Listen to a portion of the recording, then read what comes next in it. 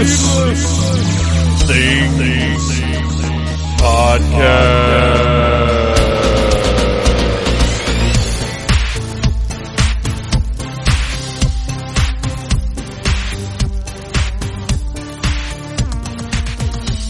Hey, Phantomaniacs, and welcome to the newest episode of the Needless Things Podcast, where we talk about toys, movies, music, and all manner of pop culture dorkery. I am your host, Phantom Troublemaker, and I have just seen Teenage Mutant Ninja Turtles Out of the Shadows in the movie theater. Opening night, or I guess pre-opening night. I don't know how they qualify the Thursday night showings, but whatever the case, if you liked the first one, you're going to love this one. I won't say more because if you want the full review, you're going to have to go to Phantom Troublemaker. I'm sorry, I cannot get that site name right. I just feel like my name should come first. It's patreon.com/Phantom Troublemaker. My review will be up there for my patrons, and by my patrons, I mean those of you who are contributing $5 or more a month to my Patreon. You can go there, check it out, see the rewards. I am actually boxing up May's rewards as we speak, and we're into June now. So get on there, check it out, see if you want to support needlessthingssite.com. The various things I do, go into conventions or whatever. I say that as though I'm going to more than one convention this year, which I am not, but it's because I've got to sort of sort things out and figure out where I can put my resources. As far as May goes, there were a lot of options, and I put all of my convention eggs in the wrong basket, so to speak. So nothing happened there, but I promise next year I will be doing more, seeing more, and showing more around the convention circuit. But this year, as you all know, Dragon Con is my home base, and once again, we will be presenting the Dirty Dirty Con Game Show. Lots of big news about that. And you know what? I'll go ahead and drop it now. The patrons already know because they get the early scoop on everything. But you loyal listeners deserve to hear it now. We will be in a ballroom. I cannot disclose the location of said ballroom yet, but the Dirty Dirty Con Game Show will be in a ballroom this year, not a track room. It's going to be a big deal. We're making plans. We're figuring out how we can take advantage of this space. We're figuring out the challenges that this space is going to present, because it's going to take a whole lot more effort to put the show on in a ballroom than to, well, not necessarily more effort. It's going to take more personnel. It's going to take more planning, and there aren't going to be any excuses. Now, granted, if we have audio problems again, there's only so much control I have over that, but there will be no, well, we're in a track room, so what do you want? We finally got what we wanted, so we're going to deliver, and we feel the pressure to deliver, and we're going to make it happen. It's going to be absolutely incredible, and I guarantee if you get in, and not everybody will, but I guarantee if you get in, it will be the best thing you see at Dragon Con. That is my personal guarantee to you. But I am involved in another big event at Dragon Con, and that is Dragon Con Wrestling. As most of you know at this point, I am the voice of Dragon Con Wrestling. This was made official last year, although this will be the third year that I have been calling the matches for DCW, the greatest wrestling event of the year. I've often said if I had to choose between attending DCW and watching WrestleMania, I would choose DCW. It is that much more important to me. It's that much more exciting. It's that much more thrilling. DCW is now the official kickoff for Dragon Con. What that means is that we are now Thursday night instead of Friday. So spread the word, Phantomaniacs. Spread the word, DCW hooligans. DCW is kicking off Dragon Con Thursday night, I believe at 7 p.m., same time as always, in the Hyatt Centennial Ballroom, same place as always, but just be aware that we are now the big bang, as it were, that will explode into Dragon Con-y goodness. It's an honor to have been chosen as kind of the big kickoff event, and we're going to bring it harder than we've ever brought it before in 2016. So that's two huge events that I'm involved with at Dragon Con that I'm very proud of, I'm very excited about. Lots of stuff going on. So to get back to my original point, though, go to patreon.com/Phantom Troublemaker, where you'll get exclusive stuff that I don't put up anywhere else, not here, not Facebook, not Instagram. Well, eventually I'll probably mention it on the podcast, but you'll get it first over there.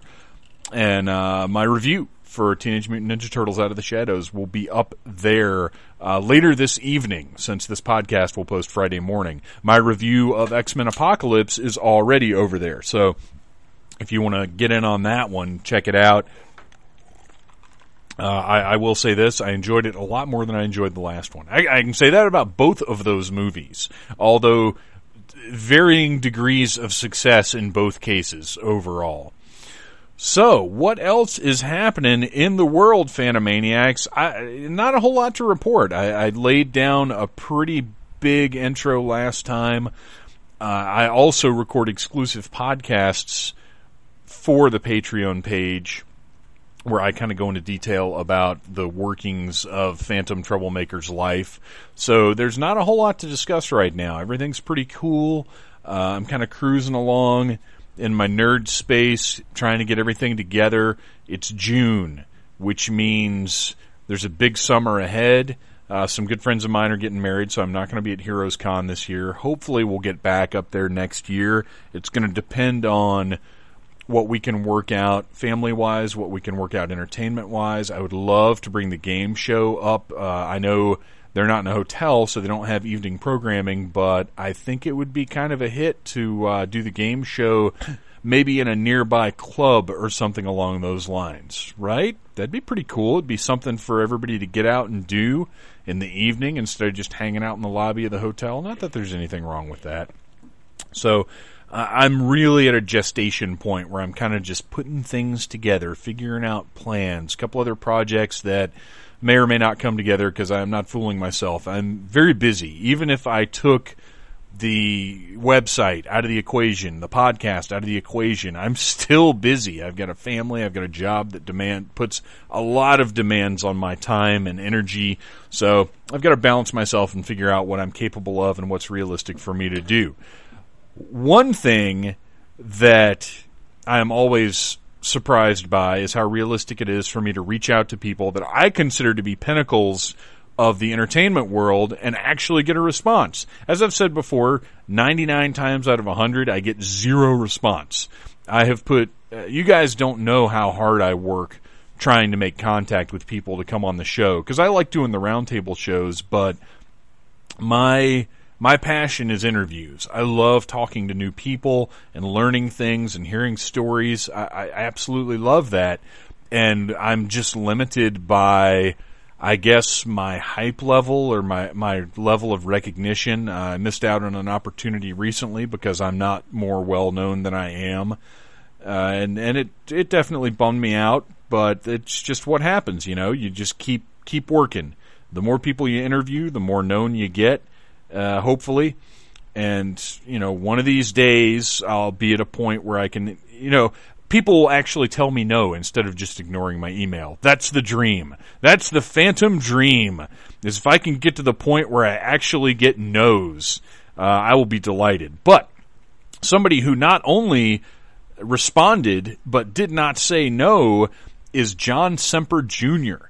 Now, if you don't know, he was the showrunner for Spider-Man the Animated Series, the 90s Spider-Man cartoon that many of our listeners probably grew up with as their main reference point for Spider-Man. The show started when I was out of high school, but I was definitely on board because I was heavy into collecting Toy Biz's stuff at the time. Toy Biz was producing the toy line that corresponded with Spider-Man the Animated Series, and I was big into it because, just like X-Men the Animated Series, that show was presenting the stories I wanted to see. Now, it wasn't adapting comic book stories quite as directly, which is a very interesting point that Mr. Semper brought up, but John Semper Jr.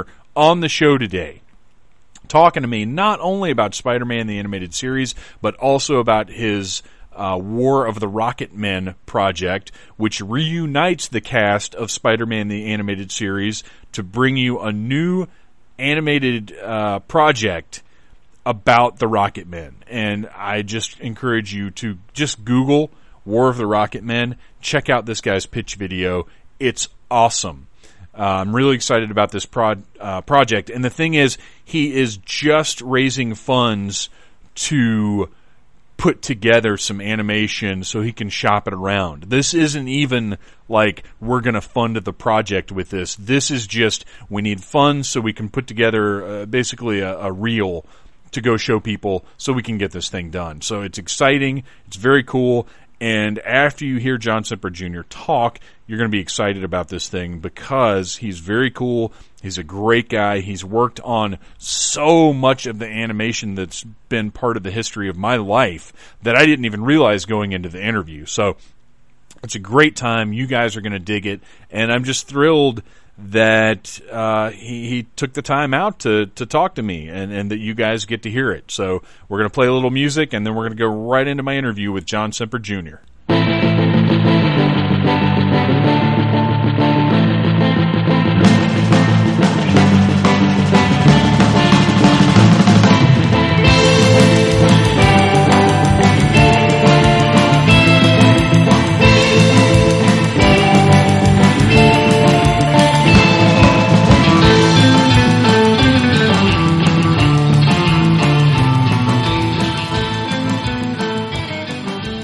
And I am sitting down today with someone who is, quite frankly, a bit of a legend in the animation business and who had a massive impact, certainly on my life, but I think probably some of our listeners that are maybe around 10 or so years younger than me, you guys grew up with Spider-Man the Animated Series. This was your exposure to Spider-Man, and, you know, in talking to you guys over the years, this is important to all of us as an entry point for Spider-Man and a high watermark for Spider-Man in animation. And today I am talking to John Semper Jr., who was essentially, would you say showrunner on the cartoon? I would say showrunner. I was the showrunner, absolutely. And, man, thank you so much for coming on the show. I can't tell you how much this means to have you here. And I'm excited to talk not just about Spider-Man, but about a project you're working on now, and that is War of the Rocket Men, which I want to dip into a little bit right now and get into more detail later. But just real quick, tell us where we can check out War of the Rocket Men, and like what are you trying to accomplish with it? Well, the first thing that I'm trying to accomplish with War of the Rocket Men is to put myself and my cast of Spider-Man the Animated Series back to work together. We all work. So it's not about simply working, but it's about having the opportunity for all of us to get together again as we did 20 years ago. We've all remained friends. I'm very proud to say that I've remained close friends with all of these people, including Ed Asner, who played J. Jonah Jameson. He was the voice of J. Jonah. But Chris Barnes, the voice of Spider-Man, Saratoga Ballantyne, Mary Jane Watson, Gary Imhoff, who was Harry Osborn, the Green Goblin, Patrick Labourteau, who was Flash Thompson, Rodney Salisbury, who was J. Robbie Robertson, and not J. Robbie, but Robbie Robertson, oh, good grief, who else? I know I'm missing at least, Jennifer Hale, who was Felicia Hardy, the Black Cat. We've all remained good friends. And 20 years ago, when we did this, for a number of them, or for a couple of them, it was their first gig. I know that was the case with Jennifer. It was her very first professional job, and she, of course, has had a really long and prolific career. But we had a wonderful time, and I organized a reunion about a year ago, a little over a year ago, and we all kind of looked at one another afterwards and said, well, we should do something again. You know, this was, we really enjoy being in the same room with one another. And since I think up new ideas for a living, I decided that I would think up an idea for us all to work on together, and that's War of the Rocket Men, which, very briefly, is based on the loosely based, really inspired by the old Rocket Man character of the Republic serials. A lot of people know him as Commando Cody. But before that, he was just generically the Rocket Man. I've created a new show that we can talk about later because I know you want to get to Spider-Man, but it's based around that character. we are crowdfunding a presentation. I'm going to create a presentation, a very high-quality presentation that I will take around to networks and places like Amazon and Netflix and places like that and see if I can get it funded as a real series. So I wasn't going to try to get it funded through crowdfunding to make the actual pilot, but I'm creating a presentation. And I've got some amazing artists, we'll talk about that, who are going to be involved. Anyway, the crowdfunding campaign, you can reach it by going to www.waroftherocketmen.com. That's all one word, waroftherocketmen.com. The actual crowdfunding website is a little more complicated address. In fact, if you don't mind listening to me click a little bit, I'm going to bring it up on my computer here very quickly. Oh, no, by all means, go ahead. And while you're doing that, I'll just say, if the listeners are anything like me, we check out crowdfunding stuff, and you usually watch the first couple minutes of the video to get an idea of, am I interested in this, am I not? Because the videos are not always great. But you've got an 11.5-minute video, and I literally couldn't turn it off. It's really you give a great presentation. You have some beautiful visuals accompanying you. Like I actually was sitting there enjoying the video. Like, I'm running up against interview time. I need to wrap this thing up. I'm glad to hear that. We worked very hard on it, and I wanted it to be entertaining. And I took a bit of a risk making it a long video because they recommend that you do a video of only a couple of minutes max. But I thought that it would be of interest to especially fans of Spider-Man the Animated Series. So if you're a fan of Spider-Man the Animated Series, I know that something called War of the Rocket Men might not turn you on by its title, but believe me, there's plenty there that you're going to be very excited about, not the least of which is the cast. They're all the familiar faces. Let me give you that address to go directly to the campaign. It's igg.me/@/War of the Rocket Men. So that's igg.me/@/War of the Rocket Men. But the simpler one is to simply go to www.waroftherocketmen.com. So there you go. Yeah, and even easier. I don't think I even hit a link. I think I just Googled War of the Rocket Men, and there were a couple of different options right there. So it's easy to find either way. So I'm happy to hear that. And I'll say, I mean, the Rocket Men, even if you don't specifically know the serials, I mean, they have an iconic look. If you're part of genre, pop culture, you know that look, and it got me excited just seeing that as part of the presentation. So, that's great. Yeah. On to you and how you got to the point of being the showrunner on Spider-Man the Animated Series, because I would imagine you don't fill out a job application and hand it into Marvel and they say, here you go, sir. Good luck. And you mentioned, one of the things you mentioned in that video is all of the shows that you worked on, which I'm actually going to be 40 tomorrow, to give you an idea of where your work fell in my life. So I was graduating high school when Spider-Man the Animated Series hit, but I was still super deep into comic books and cartoons and everything. I never had an out period, if you will. But a lot of your earlier work hit me in my nostalgia sweet spot. So where did you get your start in animation? Well, I was, let's see where to begin. When I first, I'm originally from Boston, Massachusetts. When I first came out to Southern California, I started working, I got in as a film editor. I had done film editing when I was younger in college.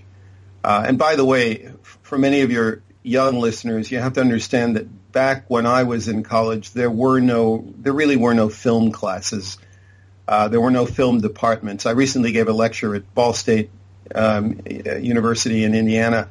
They have an entire building devoted to sound stages and technology and software and filmmaking and audio. There was nothing like that. So I had done mostly my work on my own, just playing around with film. And I had a pretty good familiarity with film editing. So when I came out to Southern California, I managed to get a job as a working in a film editing department for an animation studio called Ruby Spears. And that got me into the union, the Editors Guild.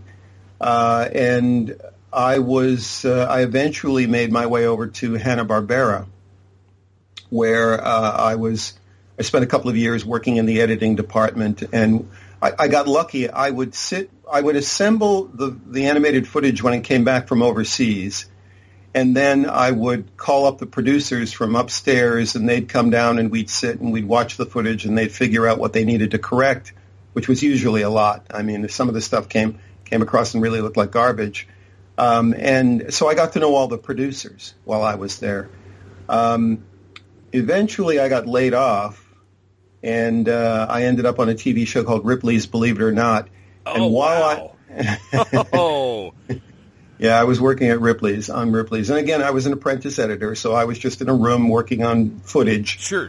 And while I was there, and that was in Hollywood, and I lived in Burbank, which was, and I lived in the Burbank-Toluca Lake area, which was very close to Hanna-Barbera. So I would freelance. I started freelance writing at Hanna-Barbera, and I sold so many scripts that my job after Ripley's, this is getting way complicated. I'm trying to simplify this. My job after Ripley's, I was working at Universal on a movie called DC Cab, again in the editorial department. Wow, that's awesome. So while I'm at Universal now, I started selling even more scripts to Hanna-Barbera, and finally Hanna-Barbera just said, "Well, look, you're selling so many scripts. You're selling more scripts than a lot of the people we have here on staff. So why don't you just come on staff?" So I actually left the editorial DC Cab before it was done, even though that's my first Hollywood credit. And I understand that that's now playing on HBO, or a remastered version of it is playing on HBO. So if you want to see my first Hollywood credit, DC Cab, HBO right now. Highly recommended. So anyway, now I'm on staff at Hanna-Barbera, and that's where my writing career begins. And that's circa, I'm going to say around 82, 83. The great thing about being on staff at H&B was you met everybody and you worked on every show that was there. So I worked on Jetsons, Smurfs. I worked on Scooby-Doo. I worked on everything that was going on at Hanna-Barbera at the time. Then the head of pretty much TV production at Hanna-Barbera, Margaret Lash, who's something of a legend herself. For sure. She left H&B to take charge of a new company called Marvel Productions, which had formerly been to Patty Freeling. And she brought my partner, Cynthia Friedloeb, and myself, because we were writing partners at that time, she brought us over to Marvel Productions. And Marvel Productions had virtually nothing to do with Marvel. It was mostly an animation outlet of Hasbro. So they were doing My Little Pony. They were doing Transformers. That's the kind of stuff they were doing. But they also were doing stuff with Jim Henson. They were doing Muppet Babies, which was a huge success. Yes. So Jim wanted to do he had a new show that was on a network that nobody watched, called HBO. You might have heard of it. Yeah, it's funny to think back to those early days of HBO and how what an odd kind of singular entity it was. Yeah, it was really a very small thing, and nobody was watching much of anything that was on it. He had a show there that he had sold them called Fraggle Rock, and you might have heard of that. And he was getting a big opportunity to turn Fraggle Rock into an animated show for NBC. And at that time, NBC was the number one network for children's programming in the country. So that was a huge deal. And somehow Cynthia and I ended up show running Fraggle Rock. So we were working directly with Jim. We were also working with a fellow who was at that time one of Jim's creative people by the name of Bill Prady. And Bill, who is a great guy and a good friend, Bill is now one of the co-creators of The Big Bang Theory. Oh, wow. And Bill also recently resurrected the Muppets for ABC. So Bill's done quite well, and it was a great time. I mean, there were just so many wonderfully creative people. Right down the hall from me at Marvel Productions, two offices down, was Chuck Lorre, who is the other co-creator of The Big Bang Theory. as well as many other wonderful sitcoms, and Chuck's become something of a legend. Anyway, so, just this amazing collection of wonderfully creative people, and I'm working side by side with Jim Henson. And, oh, by the way, down in the back in the corner office was this guy named Stan Lee. Oh, what an amazing environment. Oh, my gosh. And I had worshipped Stan since I was a comic book reader from about the age of 15, 16, when all the Marvel stuff began. I mean, I literally, missed getting the first episode of the first issue of Spider-Man, that Amazing Fantasy issue. I probably missed that by just a few months, just by not paying attention to it being on the stands in the subway. Sure. Anyway, I was certainly thrilled to be in the same building as Stan, and I befriended him, and we used to hang out and talk a lot and lament the fact that we were not working on Marvel properties, that we were busy doing all this other goofy stuff. Real quick, I want to divert. I want to divert to Fraggle Rock because it occurs to me, as a kid, I very much remember that cartoon. And always kind of wondering, well, they had they've got the puppet-based live-action show on HBO. And, as a kid, I don't understand diversification and spreading across different markets and the impact of getting it onto a major network versus being on HBO. And I always wondered, why are they doing this now? I totally understand that was a huge deal to be able to get that brand into a broader audience. Yep. But also, for you as a showrunner on that, the opportunity to tell stories that didn't rely on live-action elements. Like, to be able to sort of take the Fraggles in a completely different direction from anything that the puppetry-based show was able to do visually. Yeah, that was, I think, the thing that got Jim the most excited. One of the things that I'm frustrated by with that show is that everyone sort of treats the puppet show now like, oh my God, we love the puppet show. And then the animated show is sort of like, oh, they did a cartoon. Oh, that's nice. Yeah, right. But the reality was Jim was way more excited about the cartoon show because he could open up the world of the Fraggles, mm-hmm. and he could do, we could do stories that he could never do on the tight budget of the HBO show and the limitations of working with puppets. So we had Jim's full attention. I mean, I sat in many an office with Jim, and he was incredibly committed to the show and really wanted the show to be a huge success. Here's a tiny anecdote. One of the people who was instrumental in killing the show, strangely enough, was newswoman Connie Chung. Oh, wow. Do you want to hear that story? Yeah, absolutely. Okay. So we have this great show, and it really was a great show, animated show, and it's on NBC, which was the number one network. And every kid in America immediately tuned to NBC, to watch all the new shows because that's where all the good stuff was. Mm-hmm. And we air our first episode, and it's a number one show. It's a huge hit. And then the second episode, earlier that week or in the weeks prior, little baby Jessica had fallen down a well. I don't know if you're old enough to remember this. Oh, for sure. Little baby Jessica had fallen down a well, and the nation was riveted by whether or not little baby Jessica was going to get rescued. Okay, so earlier that week, prior to our number 2 episode airing, baby Jessica had been rescued. I think so. Maybe she'd been rescued on a Tuesday or a Wednesday. And it really was old news. I mean, she had been rescued. She was safe. She was in the hospital being checked over. Saturday morning, when our number 2 episode is going to air, and if you remember the theme song, it was dun, dun, dun, dun, dun, dun. Okay, so that's the way the theme song began. Yes.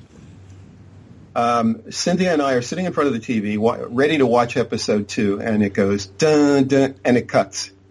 And it cuts because Connie Chung decided to do a live report on baby Jessica. Oh, no. Right at that moment. Broke in right at that moment. And all she was talking about was that baby Jessica was fine. She was in the hospital. She was fine. Let's interview the doctor. How's baby Jessica doing? Well, baby Jessica's fine. Let's interview her parents. How's she doing? Well, she's fine. 20 minutes of that. Oh, I do not have a personal memory of this, but I would bet money I was sitting in front of the TV infuriated that my cartoons were being interrupted. Absolutely, at least on the West Coast. And so what happened was every child in America turned the channel because they were no longer watching cartoons. Right. They were watching boring Connie Chung talking about boring baby Jessica. Yeah. Every kid turned the channel, and what did they discover? Well, there was this new show on CBS called Pee-wee's Playhouse. Oh, what? Oh, my gosh. So the next week, we come into the office, and Jeannie McCurdy was there. She was Margaret's second in command, and she says, Fraggle Rock took a huge dip in the ratings. And and no one knew why. This was like a mystery to everyone, okay? The network didn't know why. And we said, it's because Connie Chung, it was like we were the only people watching. We were the only people involved in the production of the show who were actually watching that morning. And we had to explain it to NBC because apparently nobody in the NBC ratings department was paying any attention to the fact that Connie Chung had. So after that occurred, kids discovered Pee-wee's Playhouse. And we were still a top 10 show, but we were not the number one show in our time slot. And NBC was so used to having the number one show that they, when the season rolled around, the end of the season rolled around, we were obviously, one of the shows that they could eliminate. Right, perceived as not performing. Perceived as not performing. But dear old Connie just completely destroyed that show, and it was very unfortunate.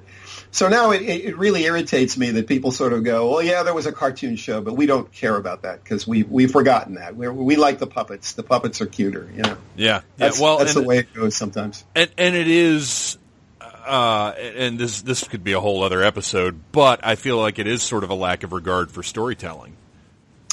Yeah, I think that we wrote some very good scripts on that show. There's one script that I still occasionally use as a sample that I think was very good. Oh, by the way, we had wonderful voice talent on that show. Rob Paulson, who you all know as, Pinky of Pinky and the Brain, and one of the Ninja Turtles. And Rob was fantastic. Bob Bergen, who's now the voice of Porky Pig.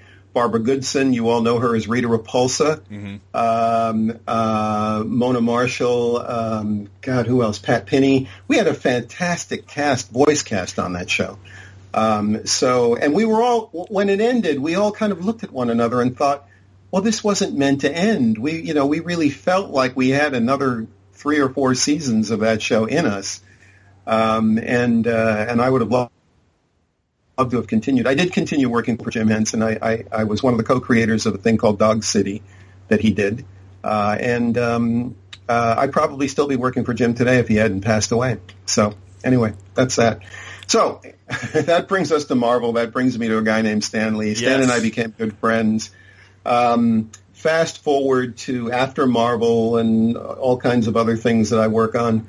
And I got a movie made and all that kind of stuff. One day I got a phone call out of the clear blue from a guy named Stanley, from Stan. And he says, we're putting together a Spider-Man show. And we're having trouble negotiating with the guy that we wanted to hire as a showrunner. I, at that time, was working on a PBS show, a PBS puppet show.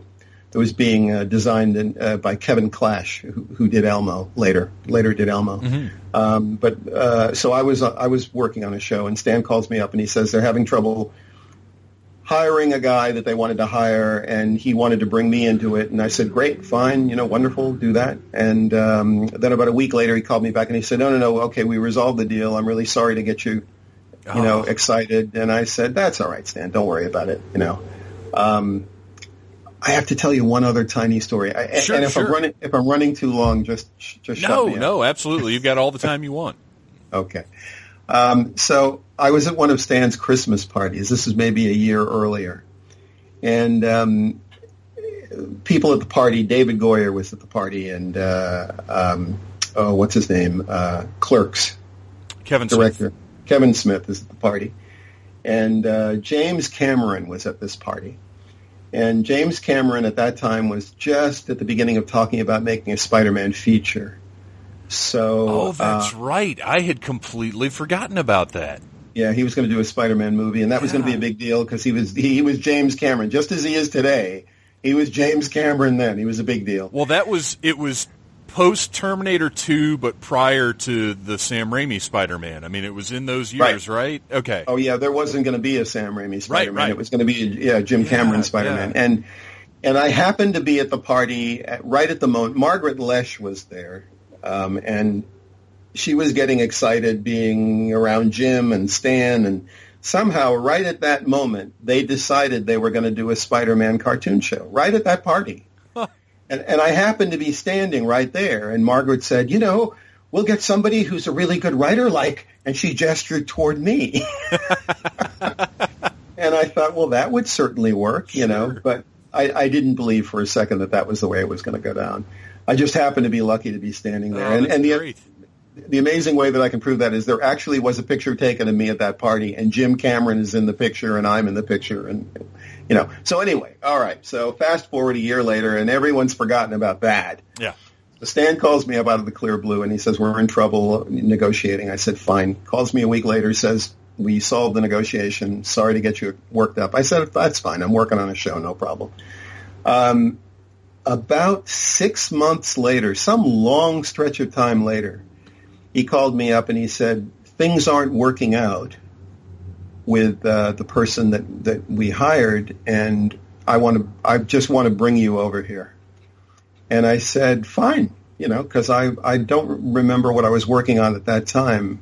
Oh, I do. I was still working on we had gone into production on the puppet show, and that was being its own particular nightmare. Sure. So I was quite anxious to get off of it, really. And so I said, fine, that would be great. So he brought me over. First of all, I left the puppet show, incurring the wrath of everyone involved on the puppet show. The puppet show was called Puzzle Place, and those people still hate me to this day. But, to walk away from a puppet show that nobody remembers in order to work on a show that has defined my career, I think I made the right career choice. Yeah, and that's got to be, creatively, that's got to be one of the most difficult things about working in entertainment is making those kinds of choices and deciding, where to cut bait, basically. Absolutely. I think that one of the things that I learned over the years was that I do have the right to make choices. And when you're constantly feeling like you've got to do what other people want you to do or tell you to do, that never works out. Yeah. You have to make, the decision based on what you want to do. And there was no way I was going to turn down Stan Lee and Spider-Man. I mean, it wasn't going to happen. So I left that show. I abandoned that show. I just walked away, and those people hate me to this day, and my agent at that time hated me for doing it. Sure. But at any rate, I came over, and that's how I got on Spider-Man. That answers your question. Now, you see, the problem is you asked me one question, and I took up about 20 minutes. That is not a problem at all. That is in no way a problem because we want the stories. So this is fantastic. So you're on Spider-Man now. As we all know, it was not the first Spider-Man cartoon, and you were following not only the stylish and cool 60s cartoon, but also Spider-Man and His Amazing Friends, which were very implanted in the public consciousness. Were you at all, was it daunting at all to be following those, or did you know we have a different kind of product, we have a different vision, this is going to stand apart from what's come before? Yeah, it's a good question. I wasn't daunted at all by following those shows because I didn't think in retrospect that those shows were really all that good. Sure. I had loved the ABC show when I was a kid. I thought it was brilliant. And it was my world, that show. I couldn't believe that it was on. I couldn't believe that it got on the air the way that it did. But before I started my show, I watched every Spider-Man show that I could get my hands on in those pre-internet days. And they didn't hold up very well. The Bakshi show, the ABC show, really wasn't very good, by the standards of the early 90s even. And pardon the street noise that you're hearing. I'm right next to the window. I had never watched Spider-Man and His Amazing Friends. I watched a few episodes prior to starting my show. I thought it was cute, but it was a Saturday morning show. You know, all that was missing was a dog and a kid, and there might have even been a dog and a kid. Oh, there was Miss Lion. Oh, okay.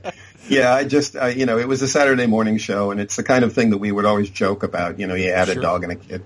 And I knew I wasn't going to do that. I didn't want to do that. And then I watched a few other things. I watched the Japanese Spider-Man show, which I thought was cool, actually. Mm-hmm. But that was sort of a pre-Power Rangers robot, Spider-Man having a robot kind of a thing. Right. So I watched them all, and that was very informative. But I knew that I was going to do the first real Spider-Man show. I knew that. What I used to tell my writers was, imagine that Jim Cameron is going to make a movie and that he turns to us and says, I want you to write that movie. That's the show that I want to do. So I didn't think in terms of TV. I didn't want anybody thinking that way. I wanted them thinking in terms of epic movie making. And the cool thing was that when we would get the shows in, a year later when the animation started coming in and we would get the shows, we would screen them we were in the New World building at that time, and they had a screening room there. And so everybody would crowd into the screening room, and the latest show would be screened on the big screen. And what was amazing was it looked like a movie. You did not get any feeling like, oh, we're watching a TV show. Excuse me, we're watching a TV show and it's on a big screen. I mean, it literally looked like a big animated movie. And sometimes some of the episodes would be animated by, we could tell that they were animated by Tokyo Movie Shinsha's feature unit, the guys who did the movies. Mm-hmm. And so there would be movie quality animation. Venom 1 was movie quality animation. That I'll never forget seeing that on the big screen the first time. And it just looked like a feature. So that was always the mandate. Now, what was daunting about doing the series was doing the series, because by the time I came on, there was very little time. They had frittered away all these months, and as far as writing was concerned, nothing had been done. And that was not my predecessor's fault, and I'm not going to mention his name. Sure. But that was not his fault. What I soon discovered was that there was tremendous Machiavellian political, crap going on in the background, and people were giving him a very hard time. One person in particular was giving him a very hard time, and I think that's what really made it impossible for him to get anything done. I look fairly benign, but I'm actually a pretty good political animal. And when I got over there, I very quickly figured out who was causing all the trouble, and I very quickly figured out how to counteract them. And so I was able to get more done, but it was very difficult because basically, there was a lot of political fooling around going on, and people were trying to get rid of me. So it's possible without your intervention, this show might not have happened. By the time I got on the show, Fox did not want the show to happen. That was made very clear. There was a woman named Karen Barnes. I'll never forget this. And she came over to have a meeting with us from Fox. And I had known her, and she is a very lovely woman. I had known her because she had formerly worked at Henson. And when I met her at Henson, she was very nice and sweet and wonderful. She came over to have a meeting with us within my first few weeks on Spider-Man, and basically made it very clear that we were no longer liked by the network. Oh. She was like the meanest human being, and I knew it was an act because I already knew that she was cool. Mm-hmm. But she came over, and it was she was extraordinarily rude to us. I think Fox really did not want to have the show go on the air anymore. I think they were done. Wow. This is at this point, X-Men had already been a success. Yes, X-Men had been a success, but there was so much political craziness going on Spider-Man, and people were very much not liking each other. Wow. And I think Fox, and very, very wisely, Fox just wanted out of the contract. They just simply did not want the show to go on the air. And it was, the timing was such that if we didn't get a show going soon, it wasn't going to be able to go on the air. Right. You know, I mean, we were a good 9 to 11 months ahead of airtime, but that's about what you need in order to get everything done and then get everything shipped and get everything animated and get it back in time. And we just barely made the deadline to get a show out the door in order for there to be a show on prior to Christmas. Now, why was that important? Because Avi Arad had a toy line that was going to be launched for Christmas. Right. And if there wasn't a show on the air to get kids excited about Spider-Man, because you have to remember at that time the thinking was you're selling these toys to kids who don't have a clue who Spider-Man is. Yeah. And so if there isn't a show on the air, they're not going to care. I'll tell you what, that is one thing that drives me a little nuts about a lot of modern animation now. And I am a toy collector, but the link between toys and animated shows drives me a little crazy because we've lost some great shows over the toy line issue. Yeah, I think that even then, I mean, even at that moment, it was a huge influence on everything that I did or was supposed to do. Right. You know, and I don't think it's a healthy thing. And I think now that you have the corporations like Disney leaning on everybody to, you know, creatively to make things the way that they need to be made in order to sell the toys, I think it really hurts the creative effort. I think one of the reasons why the 90s animation was so powerful was because the toys were important, but they were still something of an afterthought. Right. And now you get really, the show really is designed to simply sell the toys, and so they don't want to offend anyone, and they don't want to do, you know, I think you're right, it's a huge problem. But to answer your question very specifically, what was daunting was simply the task of getting a show out the door when everybody was arguing, when the network didn't really necessarily want it anymore, and when we we just had very tight deadlines. And somehow my proudest achievement is that somehow I managed to get a show out the door. So you get the show on the air. Mm-hmm. And it is now how, to me, in my mind, the show was immediately fantastic and successful because my sort of three high water marks of 90s animation are Batman the Animated Series, the X-Men cartoon, and Spider-Man the Animated Series. I mean, those, they took storytelling, they took, and really, X-Men and Spider-Man did a whole new thing where you sit down and the series, to a certain extent, are like comic books where the story continues throughout the entirety of the run, which is something completely different and new, and blew my mind that it would happen and really set a standard for future shows. Yes. Because when they brought He-Man back, it also adopted that storytelling, that something that happened a few episodes ago could have impact on a current episode, which was really unheard of. But you guys, how was the show received initially? Was it the smash hit that I remember? Yes.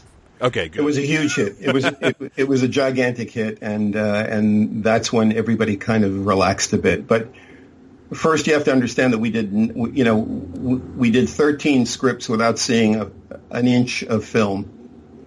Because that's the way animation worked back in those days. You basically work blind. So we did 13 entire scripts, which was the entire first season, without seeing any footage whatsoever.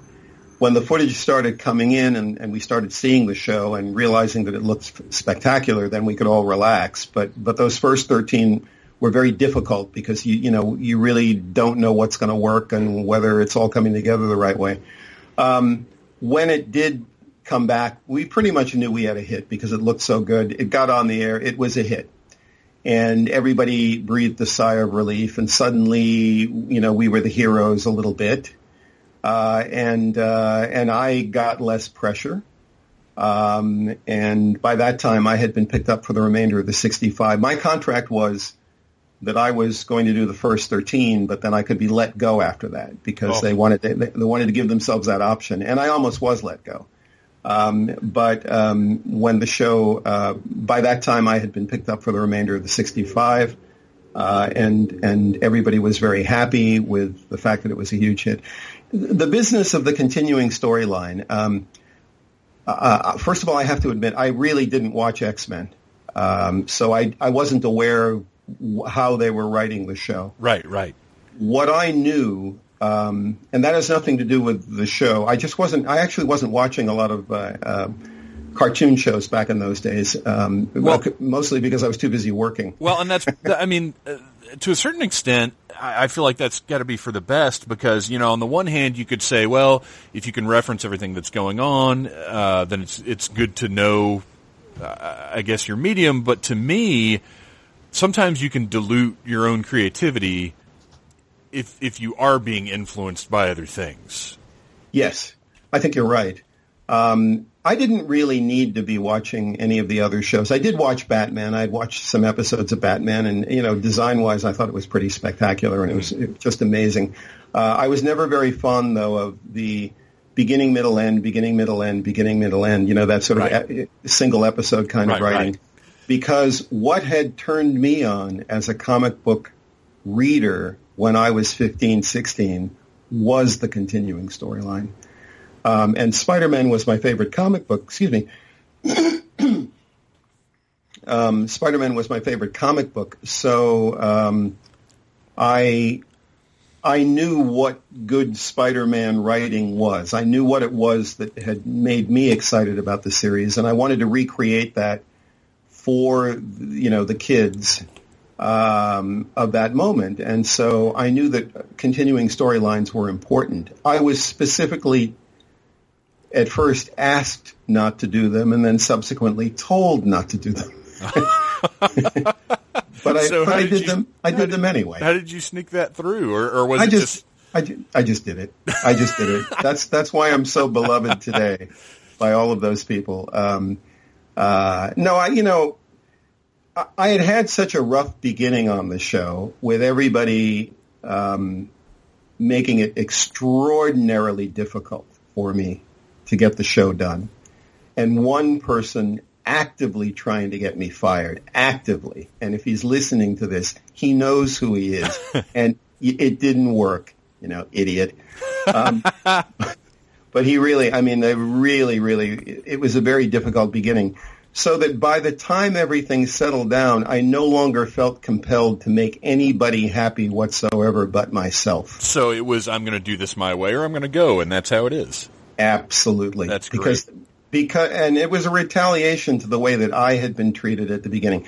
Had I been treated with a certain amount of respect in the beginning, I would have been more respectful of everyone else's opinion. Sure. But I was treated so badly when I started the show. And this has nothing to do with Stan, because Stan's the one who gave me the opportunity. Stan supported me 100%, and Stan is the greatest human being on the planet, and I love him dearly. I actually called him up about a month ago just to tell him that I loved him. I can see that, definitely. Which I do. Stan is great. Anyway, but there were other people involved in the show, and they made life very difficult for me. And so at that point, it was like, well, you know what? I'm just going to make a good show. And I know what a good show is, and all of you have proven to me that you don't know what a good show is, so I'm just going to do it my way. And that, I will take full credit for that being the reason why the show is still popular today. There are a lot of things I can't do in life, and I'll be more than happy to admit to those. But the things that I can do or that I've done well, I'm very proud of, and I'll be the first person to declare what they are. And one of them is that I delivered a really good show, and people are still watching it today. So there you go. Absolutely, and you fully should cop to that. But once the show was going, you did still have some fights because, like any animated program, you had to deal with a certain amount of I don't know that censorship is the word, because it feels like kind of a heavy word to use, but it was, Spider-Man can't punch people. Let me address that. There was an idiot who went around and gave interviews and started that whole rumor, and the idiot was me. So you know him well. I know that idiot well. What happened was, we would do these convention appearances, and after a while they get boring, and I started spicing them up by reading BS&P notes, Broadcast Standards and Practices notes. Sure. Many of which have now lived on as legend. Whenever you hear this rumor about we had all this censorship, and you hear, they wouldn't let him punch, and they wouldn't let him, he couldn't land on the roof and hurt pigeons, and that all started because I would read the funniest BS&P notes that we would get, and it would get a big laugh, and everybody would laugh, and everybody thought we were great, and and we go off to thunderous applause when we would appear at the conventions. The problem is, what I didn't anticipate was the emergence of the internet. Oh, yeah. And the fact that this stuff would live on. And then I also didn't anticipate the fact that nobody understood that everybody got BS&P notes, not just Spider-Man. Right. So suddenly this, because everyone latches onto what little bit of information they can get, and it suddenly makes them an expert. The little bit of information. Everybody turns a headline into a story. Absolutely. So this little bit of information became this legend. Oh, they had horrible. And, what I hate is when people go, I like that show, but the thing is it really sucks because they had horrible censorship on that show. Right. It sucks, And you go, no, wait a minute. The reality is we had no different restrictions than any other show on TV at that time for children, period. This whole business of we had censorship. I never had an argument with BS&P ever, because they were nice people. There was this woman named, I think her name was Avery Evans. She's very nice. She'd call me up. She'd say, John, we have a problem with this. We have a problem with that. I go, fine. I'll figure out a way around it. Never had an argument. The thing that we get compared to is we get compared to Batman. They say, well, they did this in Batman, they did that in Batman. Right. When I was working years later over at Warner Brothers, I worked on a show called Static Shock. Oh, yeah. And I was working with Alan Burnett. Alan's a good friend of mine. In fact, I saw Batman versus Superman with Alan and Paul Dini, and we had a fun time. And I said to Alan, how did you get away with those things that you did in the early season of Batman? And he said, John, once upon a time, there was Camelot. Basically, what happened was they just kind of, it was kind of the assault of the new. They were doing something for the first time, this kind of stylized action adventure. Fox was doing children's animation on Saturday morning for the first time. Warner Brothers, the company that was producing the show, was producing this kind of action adventure show for the very first time. So there was so much new going on. And by the way, that show had a very difficult birth too, that some of this stuff just slid by, okay? But eventually, excuse me, my allergies kicking up today.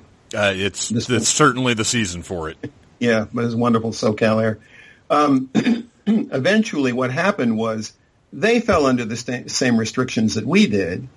And they used to argue more. I know that because Alan did tell me that. They do a lot more fighting for things. I never bothered. I mean, I always figured I could get around it. I'm not that big on violence in front of children anyway. Mm-hmm. But the reality is, to set the record straight, we did not have any more censorship than anyone else on Saturday morning TV. There were no arguments. There were no fights. I never felt limited in any way, shape, or form. People say, well, no one died on your show. Well, no one dies on Saturday morning shows anyway. And, oh, by the way, we did kind of kill the Mary Jane clone, which was really kind of death, Yeah. Then they say, well, your show sucks because you did those laser rifles instead of guns, so you suck. Well, the reality is, we did do a gun. I did a whole episode about a gun. I did a whole episode about Robbie Robertson's son, Randy, having a gun. And that was a gun episode. And we showed the gun, and it was a real gun. And I remember calling up Avery and saying, I'm going to do this episode. It's about a gun. And we talked about it. And, so none of it is true. We had no censorship on Spider-Man, the animated series. And that's exactly what I wanted to know is standards and practices, did that affect the storytelling? And clearly it did not. And clearly you guys were smart enough to work within the system, which to me, as fun as it sounds to, rail against the system, to me it's much more impressive when you can get out a quality product working within the system. Well, thank you for realizing that, because it really, I think that for the kids who were watching Spider-Man for the first time, they never noticed any of these things that supposedly are detriments, Right. No, like of course. the laser rifles. So we delivered the entertainment, and that's really what we were required to do, was entertain everybody and tell really good stories. And it's still, Spider-Man kind of has an advantage because it was an action-packed cinematic cartoon that didn't really need any of the stuff that maybe wouldn't be wanted by the network or whatever. I mean, you've got Spider-Man. Come on. Yeah, exactly. Well, and let's talk about hits to the face, okay?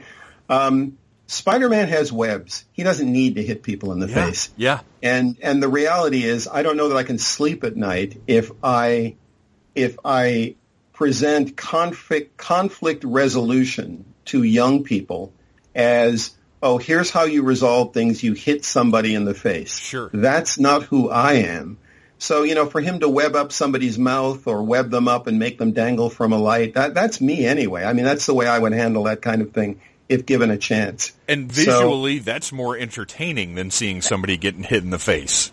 Absolutely. And I really didn't even remember Spider-Man slugging it out with people that often anyway in the comic book. I mean, in retrospect now, I can look back and I can see that he did. But, I never felt like we had any restrictions whatsoever. And I think that's the biggest myth that I would love to squash about the Spider-Man show, is this idea that we had all this censorship. Well, consider it squashed here for our listeners for sure. Thank you. Thank you. So as far as working on the show itself, you had a fantastic voice cast. Yes. Were they in place when you got there, or were you part of that process? How did that go down? I was a little bit part of the process, but really I was not involved. The person who was in charge of that was Bob Richardson. Bob Richardson was the quote-unquote supervising producer. Bob's domain was anything having to do with the visual and the production, and my domain was writing. We didn't really, I didn't have much of a say in his world, nor did I want any, because Sure. I had my hands full. You had enough on your plate. Yeah, I really did. I had enough on my plate. He didn't have as much of a say in my domain as he would have liked.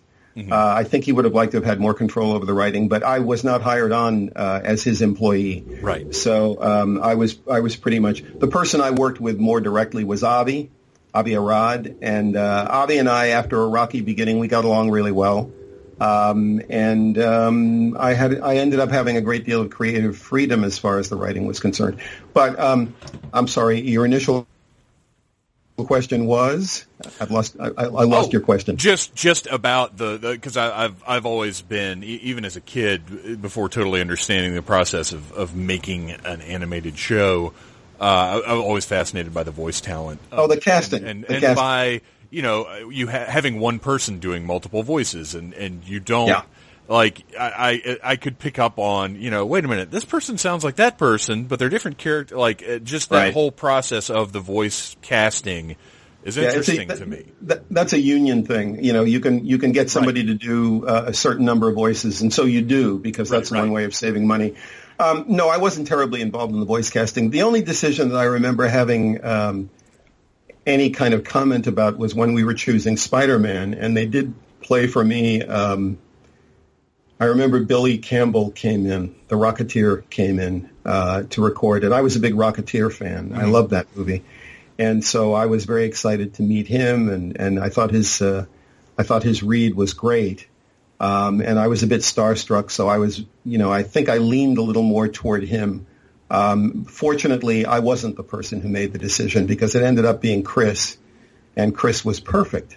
Mm-hmm. So had it been me, I don't know, I might have tried to influence it more in the direction of Billy Campbell. But, I had very little to do with it.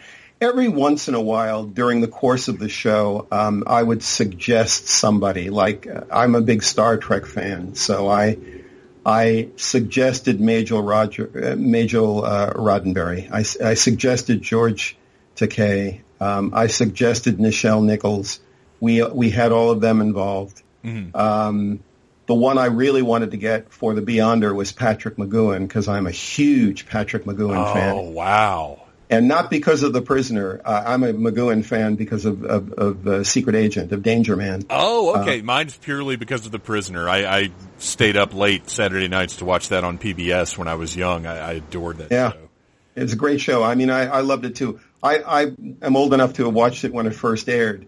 And I loved it, but I had already been a fan of his as a result of John Drake and Danger Man. Yeah. So I really wanted him to do the voice of the Beyonder, and probably one of my biggest moments in life was when he and I had a phone conversation about, trying to get him to come and do the Beyonder, and he was in the middle at that time of writing a Prisoner movie. And that was the only reason that he didn't do it, was he was busy writing at that time, but he was very complimentary. He was a very nice man. He told me I had a great voice, which I cherish to this day. And he was the only guy we didn't get that I wanted. But everybody else, if I suggested someone, they usually try to get them, and they usually did get them. So I got to meet Majel, and I became very good friends with Majel, and I got to work with George, and I'm currently doing something with Nichelle right now. So she became a good friend, and that was my little bit of input to the casting. Well, I remember my friend Pat Jankowitz came up to me one day. He's an author, and he came up to me and he said, "So what was it like working with Carrie Ann Moss?" And I looked at him and I said, "Did I work with Carrie Ann Moss?" And he said, "Yeah, she was in episode blah blah blah blah blah." So I guess I worked with Carrie Ann Moss. Oh, that's great. Yeah. All of the actors were wonderful. There were only two actors who were a pain in the ass, one of whom I won't name. The other one is now deceased. Nell Carter. Oh, wow. It was right in the middle of the O.J. trial. And it's funny, I was just telling Cynthia this story last night. Somebody, I think it might have been Cynthia. It was right in the middle of the O.J. trial, and Nell Carter came in one day, and she was pissed. Sure. She was so angry. And I think she was angry at every man on the planet, and I happened to be the first man that she laid eyes on. No. And she just started ranting and raving. I don't think I said two words to her. I think I maybe said, "Hi," I didn't even get the Nell out. Right. And she just lit into me like nobody's business. It was as if it was like I had killed her dog or something. Ugh. And I have no idea to this day what the hell that was all about. But people have asked me, why didn't you use Glory Grant more? That was the character that Nell voiced. There you go. And, what can I say? Another question answered here on the podcast. It's when you never piss off the writer. He may seem like the most insignificant person on the set, but you do not... He controls your character's especially future. On a series, you don't want to piss off. Well, I thought enough of that. There was an amazing cast of people came through that show. Christopher Barnes is the guy. I mean, he's one of those guys that he's the voice once you hear him as Spidey, he's the voice you hear in your head when you're reading the comics or whatever from there on out. I mean, to this day, he still is. Chris is one of the best voice actors, if not the best voice actor I've ever worked with. He is absolutely brilliant. As I said, I would have maybe made the mistake of not casting Chris because I didn't know at that time how brilliant he was. Sure. But I can't imagine anyone else being Spider-Man now. He's also an extremely good friend. I've known him for a good number of years. He's a great guy, really smart. Really loyal. He's been 100% behind War of the Rocket Men, which I'm, tremendously appreciative of. But he is just the best, absolutely the best. So thank God I wasn't in charge of casting. Right.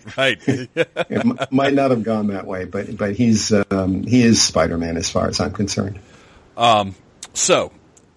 Fantastic cast, fantastic stories. Real quick, and I don't want to keep you too terribly much longer, but we've got to talk a little bit about story selection because you guys covered an amazing amount of ground over 4 years. I mean, you had 30 plus years, well, right around 30 years of Spider-Man comics to draw from. and you covered so much ground. How did you determine which stories to tell?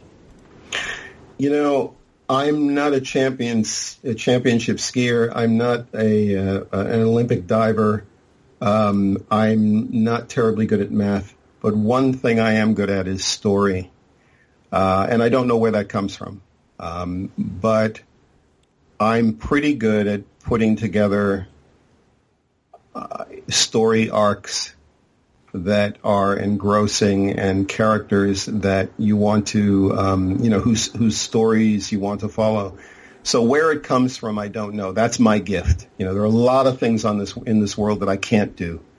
But I happen to be pretty good at story. Basically, they gave me 65 half hours and said, go do something great and sell toys. Right. And so I ignored the last part, and I thought, let me just tap into what I got excited about with this character and try to bring that to, as I said earlier, try to bring that to a new generation. There were certain villains that were just, the seminal villains, the villains that you absolutely had to have. The Green Goblin, Kingpin. There were just certain people characters that I knew I wanted to have in the show. Right. There were other characters that were forced on me. The Spider Slayers. I had no memory of them in the comics, and I really had to use them because of the toy. Mm-hmm. But as I went along, especially after the first 13, I kind of had to do, single story, and then we did a two-parter, and then another single story. But the second season, where the show was now on the air, and Avi kind of said, I'm not going to be as involved with the story as much, so go do your thing. That was just the greatest toy. What was the quote by Orson Welles that Hollywood was the greatest set of toy trains that was ever given to a human being to play with? Yes. Giving me 65 half hours of television time with my favorite superhero character was just the greatest toy train set that I could have ever been given. I just knew where I wanted to go and how I wanted to get there. There were certain issues. If you really examine the show and you look at the corresponding comic books, we really didn't do the comic book. The greatest compliment you could ever pay me is to say it was just like the comic book, because in fact the show really wasn't like the comic book. Stories got changed fairly radically. Villains' motivations got changed pretty radically. Spider-Man's interaction with them got changed, but the feeling was there, and that was what I was going for. There were a few comics that I did want to transform pretty much the way they were written. Turning Point was one. I was extremely thrilled to be able to do Turning Point exactly as it was written in the comic book, except, of course, the death of Gwen Stacy. Right. But seeing that on the screen and thinking as a kid, boy, I'd love to see this get animated someday, and then being the person that actually was responsible, or at least partially responsible, for it getting animated, that was really a dream come true. It doesn't get any better than that. So I think the stories came from knowing the character, from understanding where I wanted to go dramatically. I never thought about writing down for kids, so that was not even an issue. I was really making the show for myself in a way, for the kid in me. Well, and honestly, to me, those are the shows that stuck with me. There's certain animated shows that I have a fondness for and that I love just because of the nostalgia, but the shows that stand out are the ones that aren't dumbed down, that aren't written at kids, that tell stories. Because kids, as a kid, you pick up on what's important to you, but then as you get older, things resonate differently, and yes. That's why things like Spider-Man, the animated series, continue to be great, is because, that you don't outgrow them. You evolve your understanding of them, I guess. That makes me very proud, because that was very important to me. I really did not want this show to ever grow old. And I told very sophisticated stories in a way that I thought kids would also enjoy. I had a lot of help. I had great writers. I'm going to mention a few of them. Jim Krieg, who's now currently writing every major cool thing going on at Warner Brothers. Mark Hoffmeyer, who is now Mr. Lego. Everything that comes out of Lego, Mark is responsible for. He's doing this Nexus Knights thing that's on right now. Oh, yeah. Stan Berkowitz, who's won, I think, multiple Emmys, because right after he did Spider-Man, he went over to Warner Brothers and was working with Alan on Batman and Superman, and Stan's good. These were my staff writers. These are the guys that I hired. And I think we're going to get a fire engine going by. My office is right next to a window. Oh, no problem. We don't mind a little background color on the show. I live right across the street from Warner Brothers, just to give people a geographical location. So it's a fairly busy main street. So Stan, I mentioned, Ernie Altbacker, who's now, Ernie still does a lot of TV writing, but he's also a highly respected author of young adult novels. These were my guys. I hired them. In the case of a few of them, at least, it was their first gig in animation. Stan, it was his first gig in animation. Jim, it was his first gig professionally, period. And the same with Ernie. And Mark had been in children's television, but he had only really just gotten started. So that was my joy, was going and being with those guys every day. All the other political bullshit, pardon my language. No worries. All the other political stuff, just, that I dealt with. And then I would get together with the guys and we would have fun. It was great. I mean, giving me 65 half hours and saying, go do this wonderful thing was just tremendous. And I think that what I see when I look at the show, and there are some episodes I actually haven't seen in close to 20 years, but I see my enthusiasm for what I was doing. There are some episodes where I'm amazed at how obviously excited I was to be telling the story. I can feel it. I can see it in the writing. And that's great because you don't get those opportunities very often. And it was the greatest opportunity for that, I think, in my life. Well, you certainly left a huge footprint in the legend of Spider-Man and pop culture in general. Well, thank you. Thank you. That makes me feel good. Before we move on, because I want to wrap up with War of the Rocket Men, real quick, given the proximity, have you seen Civil War yet? No. I always wait. In the case of Batman versus Superman, I did see it when it opened because by the way, I'm writing a comic book for DC right now. I don't know if you know that or not. No. What are you writing? I'm writing Cyborg. My first issue of Cyborg will probably hit the stands in August. Oh, so this is the Rebirth Cyborg. Very cool. This is Rebirth. I am reborn. I am reborn right now as the writer of Cyborg. I'm a comic book writer. I'm handling this very, very important character. I couldn't be happier. So talk about canvases and talk about opportunities. Yeah. Basically, I've now got this comic book. I've got this major character who's going to be a part of the Justice League and, in the movies and everything, and is slated to have his own movie somewhere down the line. And I'm doing it again. I'm doing this whole thing of creating a world and creating characters. And so Cyborg's being reborn. I'm being reborn. That's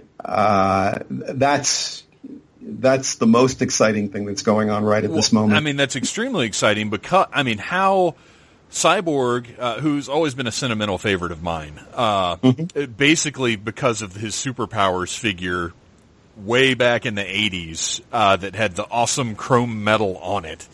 Because of that figure, I have always followed Cyborg, and it thrilled me when they kind of called him up to be part of Justice League.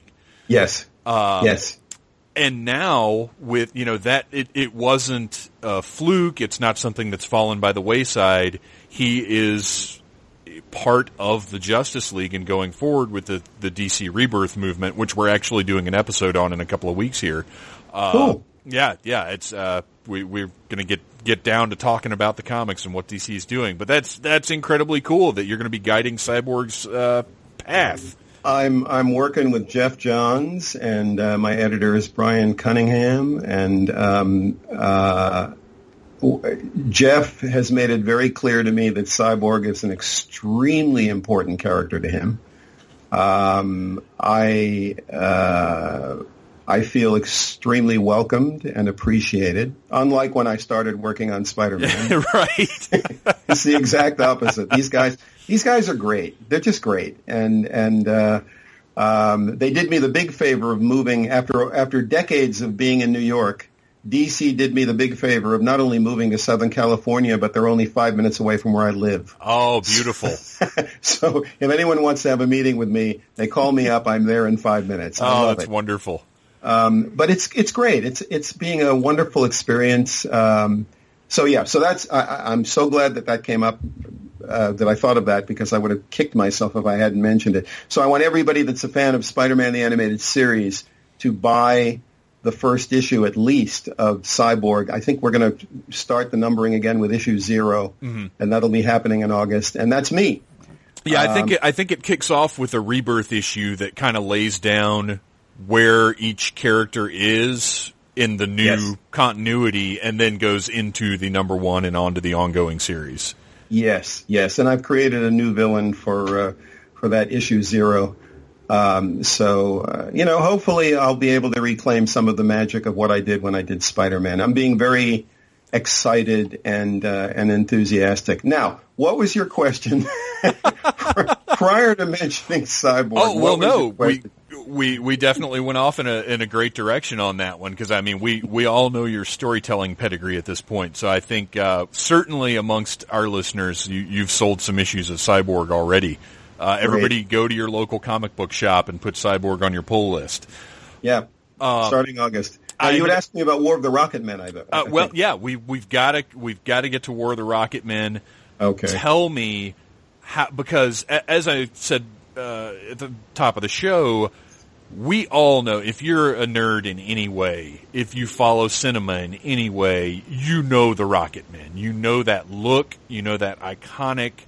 The helmet and the jetpack. I mean, that's just, I got chills watching the video when some of the art that you had commissioned for it came up. I mean, it's beautiful stuff. And to see, you've got a beautiful, the story bit with, I believe that's Chris doing the voiceover in that. Is that correct? That was Chris Barnes. Yeah. And it's, you guys really do need to go watch this video, but sitting there, and he's a pilot. And these Nazi rocket men, I mean, when they popped up on the screen, I was like, oh, what's going on? What is this? I mean, it really excited me. So obviously this excites you as well. Tell me how you decided for this to be the project that you wanted to put yourself into. It's exactly the same thing that I'm still seeking the same experience I had when I did Spider-Man, which is to do something that just personally excites me to no end. I have always loved the Rocket Man character. I find that most fans do, that there's just something about that character that is the epitome of retro, serial, pulp, action-adventure cool. Yes. It all comes together with the Rocket Man. Well, when you go to anybody that's doing art now, like pop art or comic book art or whatever, almost anybody has at least one drawing of a Rocket Man in their portfolio. Absolutely. There's just something that grabs us all. And I thought, well, that's what I want to do. I want to do the thing that grabs me, still gets me excited. And in my career, at this point in my life, I'm not climbing any ladders. I'm not trying to get to do anything. I've done pretty well. So I can kind of pick and choose what I want to do. And about a year and a half ago, as I said, when I did the anniversary panel with the cast and we all came together and said, let's do something, I thought, well, what do I really want to do? What idea have I loved all these years that that I have not lost any passion for? And the Rocket Man occurred to me, and I thought, well, Dave Stevens certainly did pretty well when he reinvented it as the Rocketeer. So let me create a Rocket Man kind of character. And play around with it. What would I do? First of all, I wanted it to be period because I think that the good guys and the bad guys were very clearly delineated in the 1940s, and that makes it very easy for everyone to understand what's going on. Yes. And I had this great cast. I knew I was going to have Chris in the lead, and I knew that I was going to have Saratoga and Jennifer. And so it was easy for me to figure out who I wanted everyone to be. Ed Asner, obviously. He's going to be the publisher of a pulp magazine that Chris Barnes' character is going to end up working for. And it's a really intriguing story. I mean, if there's any area where the actual Rocket Man character in the Republic serials fell down a little bit, is that you don't really care about the guy in the mask. Right. All you care about is what happens when he puts on the mask. Well, that's one of the things that most impressed me with the presentation was that aspirational aspect. When he says, no matter what it took, I was going to become a Rocket Man. Yeah. That, to me, was almost the tagline for it. I loved that. Well, it's exciting to create a personality that goes with that character, and to give him certain strengths and certain weaknesses, and give him a team to work with. I will tell you one thing. I won't tell you who she is, but the leader of the Rocket Men is actually a woman. I almost wondered, because in the illustration, she's at the forefront of at least one, possibly a couple of illustrations. I noticed that. That's very cool. Yeah, you can definitely tell in the curvature of the outfit. Yes, she's a really cool character. It's going to be a great. I mean, if we get to do it as a series, it's going to be a great series. As I said, right now I'm putting together the presentation. I've got artwork by 3 really great artists. Des Taylor, who is now rapidly becoming a superstar in art. Probably a year, maybe more ago, the kind of the group I run in on Facebook, we were all sharing his retro stuff. Yeah.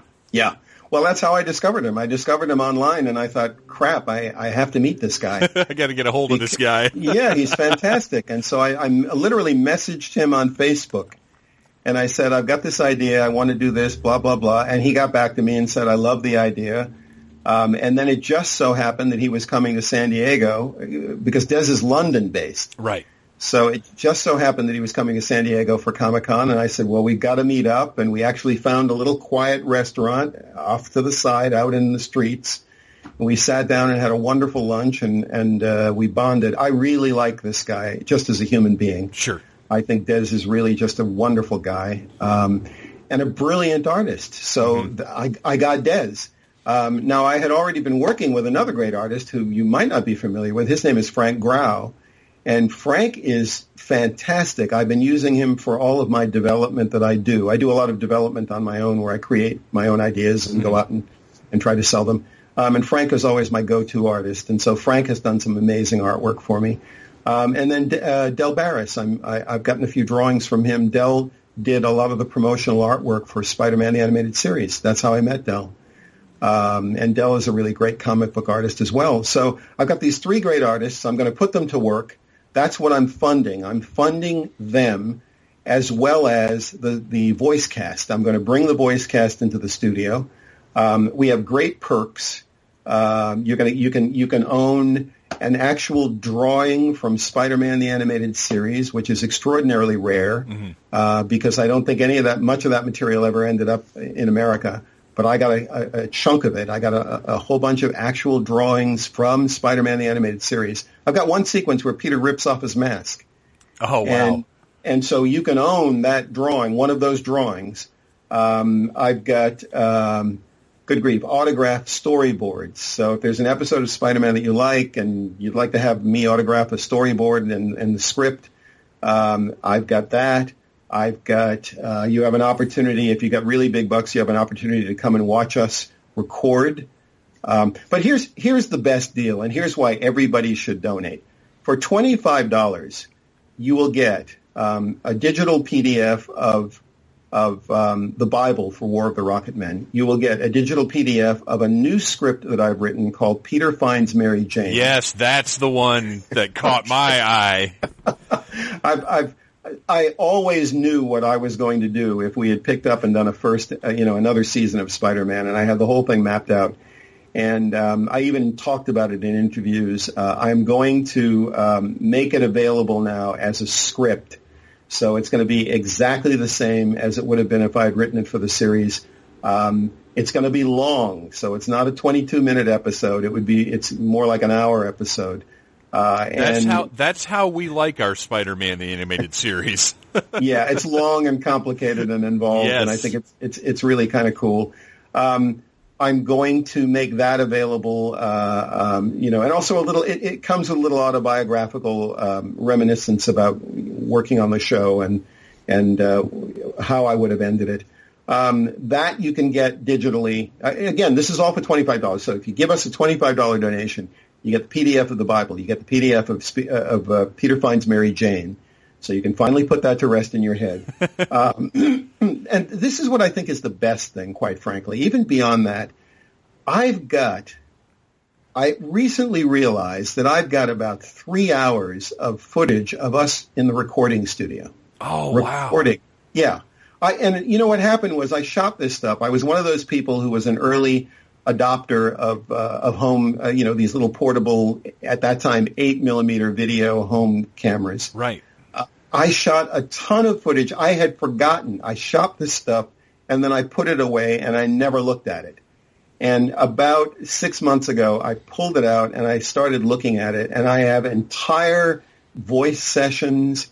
I have the last session that we did with Stan and Joan Lee when they came in, and Brian, Uncle Ben. God, I can't think of his name right at the moment. Family Affair. He did the voice of Uncle Ben. Anyway, he's there. We've got all these wonderful people who are no longer with us, like Roscoe Lee Brown. I've got him on video. I've got Linda Gary, who was the original voice of Aunt May. I've got all this footage.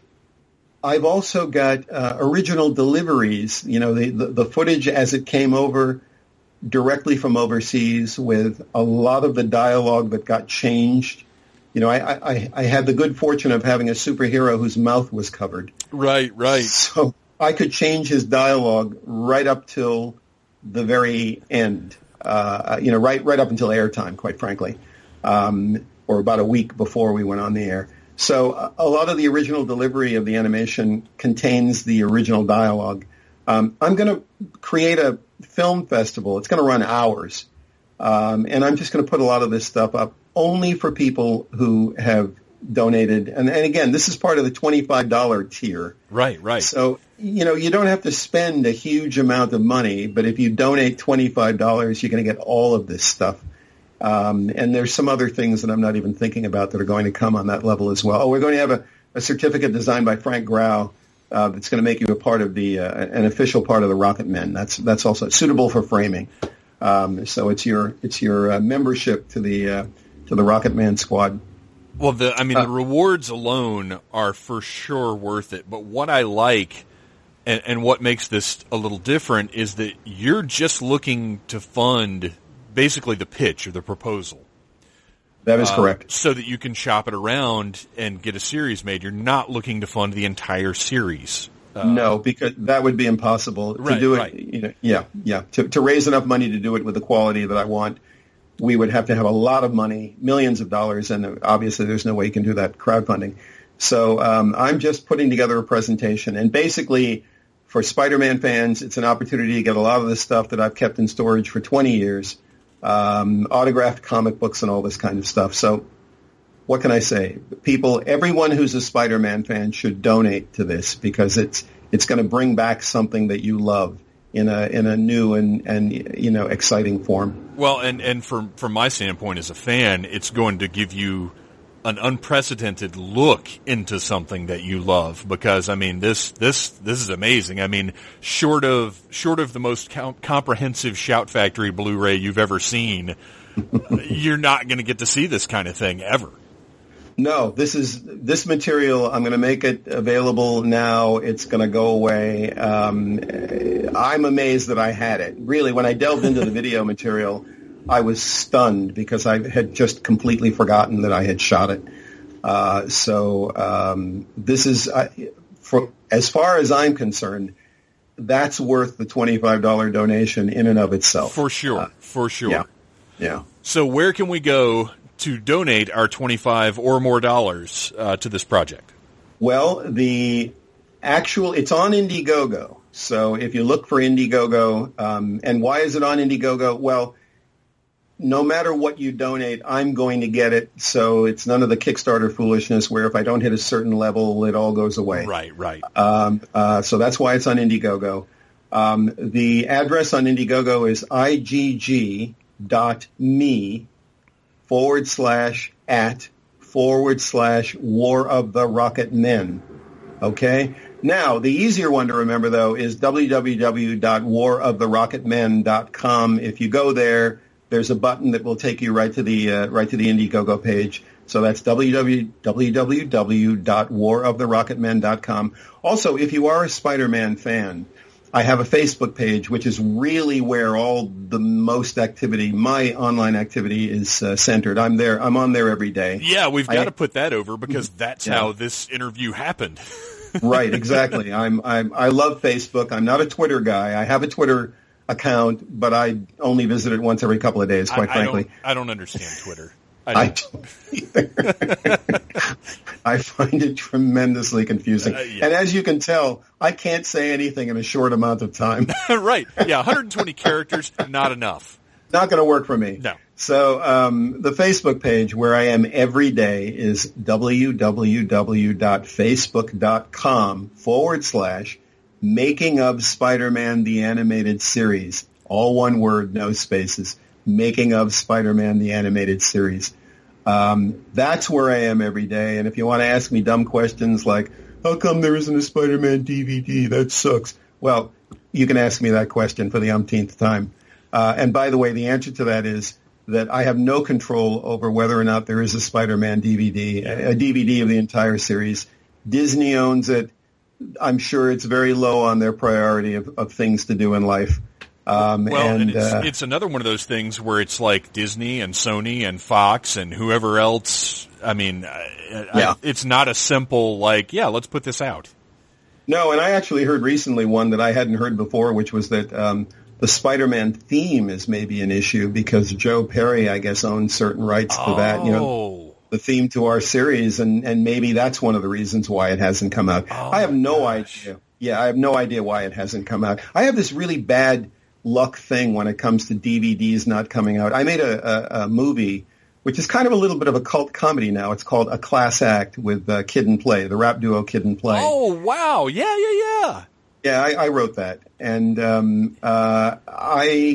for some odd reason, every Kid and Play movie came out on DVD, and for years, that movie never came out. Oh my gosh, yeah. And then finally, Warner's has got this video on demand company called Warner Archive, and somebody must have tripped over it, while they were going through the vault. And they went, hey, what's this? Well, maybe we'll put this on the list. And so now it is available on DVD, but it never got a major DVD release. I am the most un-DVD released person I think there is on the planet. It's like there's a conspiracy against it, or against me. But, so, there you go. I have no idea about the DVD, but you can ask all kinds of questions like that. You can ask me again about censorship, because I know that's never going to go away. And I'm trying to think of what other questions I get. Oh, my other favorite questions that I get are, if the Sandman had been on your show, what would he have done? Right. It's like, I don't know, because he wasn't on my show. He wasn't, so I haven't thought about it. But what the hell, I'll answer whatever question. Just be sure to donate. If you're going to ask me the same questions over and over again, at least donate to War of the Rocket Men. That's right, absolutely. Well, John, thank you so much for coming on the show. This has been a fantastic conversation. I appreciate you taking the time to talk to me and to Needless Things. And we will be checking out War of the Rocket Men, and definitely watch that video, guys. Seriously, it's a really cool video, and it'll get you pumped up for War of the Rocket Men. Well, Phantom, thank you for just having me on and letting me talk for this long amount of time, and for being a great interviewer. Oh, thanks, man. I appreciate it. I really enjoyed this, and I hope everyone has an extraordinarily good day. Okay? Absolutely. Thank you very much. Take care. Bye-bye. That was awesome. I was so excited by that interview because, you know, one, Spider-Man the Animated Series is huge. I mean, that is a cornerstone of Spider-Man mythology. And two, John was just such a nice guy. He had some great stories. He was fun to talk to. Definitely want to have him back on in the future. And please go check out War of the Rocket Men. I can't say this enough, and I think I've said it 3 times already. Go watch the video. It's so cool. I also want to give credit to the Mystery Men. They provide our interstitial music, that cool, awesome, exciting surf rock that you guys hear in most of our episodes, provided by themysterymenofsurf.com. And then, of course, there is the music you are hearing right now underneath my speaking, and our intro music by Les Sexoflex, featuring my good friend and business partner and co-creator of the Dirty Dirty Con Game Show, Miss Lady Flex. Go to lesexoflex.com and download some awesome music. So, what else is going on? I don't know, I got nothing to talk about. I'm gonna put over patreon.com/Phantom Troublemaker. Hey, I got it right that time. Good for me. And go check that out. See if you want to support the cause. There are lots of goodies. I have 2 Needless Things mystery boxes going out for the month of May. If you sign up to contribute $30 or more a month, I will make it 3, 4, 5, up to, what did I put a limit on those? I think 10 maybe? I think I'm willing to do 10 mystery boxes, and I can maintain that for like a year or so, and then I'll run out of stuff. But I've got tons of amazing tchotchke laying around the Phantom Zone from years of being a nerd, reporting on nerd things. I would like to send it to you. I'm sending out movies, music, all the stuff we talk about. Check it out. I love you guys. Thank you for listening to the Needless Things podcast. You're the best. You can find the show on iTunes, Stitcher, Downcast, or in the ears of a Trader Vic's employee. And of course, it's at needlessthingssite.com. Love you. Mean it. Uh-huh.